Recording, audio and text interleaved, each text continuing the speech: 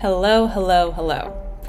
Okay, just popping on here real quick to talk about motivation, to talk about what fuels us and moves us forward and how to know when it's actually serving us and when it's actually us running from something and almost punishing ourselves or working from a place of trying to fix ourselves and why that's important, okay? So let's get into it. I work with deep feeling women, right? So those of us that feel really deeply, we tend to overthink, overanalyze, people please, self-sabotage, and all of this leads to a sense of burnout.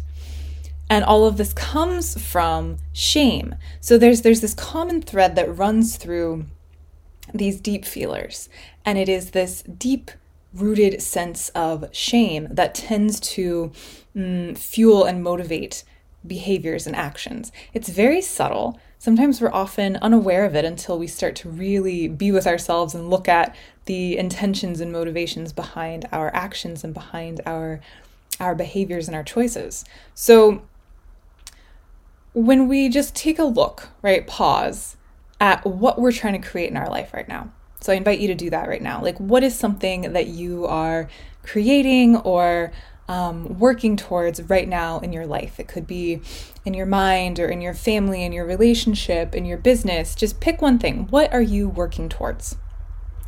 And then ask yourself, what is the motivation behind that intention? So what's motivating you? And, dig deeper here. There might be an answer that quickly reveals itself to you, like, oh, because I want to, make a little bit more money right now because I want to get a new car. Something, it might be like a very quick answer that comes to you. And I invite you just to keep going deeper, keep digging down deeper, and really look at and ask yourself, is the motivation behind this thing, this intention, is it because you are running from the past, some aspect of the past, and trying to prove or overcompensate or fix something? So is there some past thing that you are kind of running from? Or is it because you are genuinely and excitedly running towards something?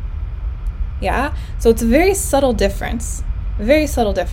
So looking at what you're creating, what the intention, the motivation is behind this, and then look at, as you dig deeper and deeper and deeper, is there something that's pushing me from something?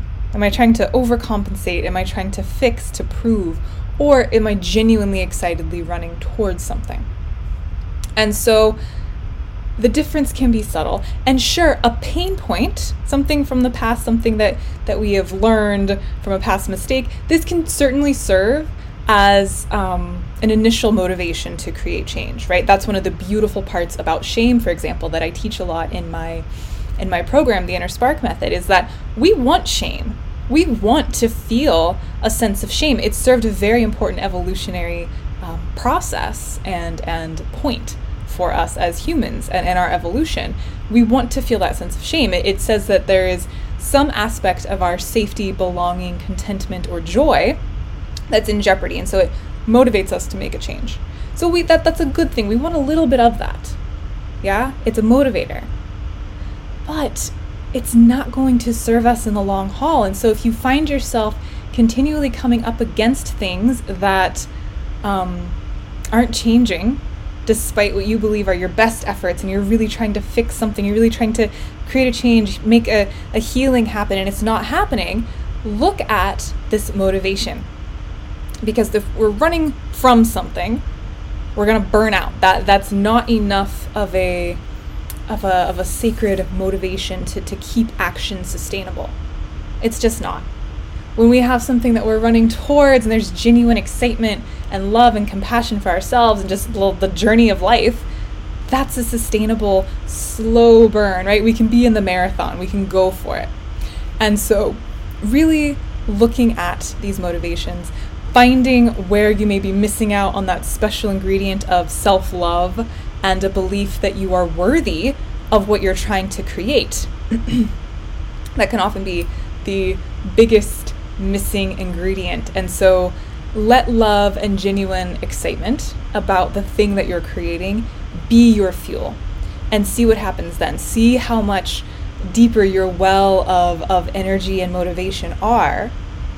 But the first step is to get really clear on what is motivating you now and how it may not be serving you.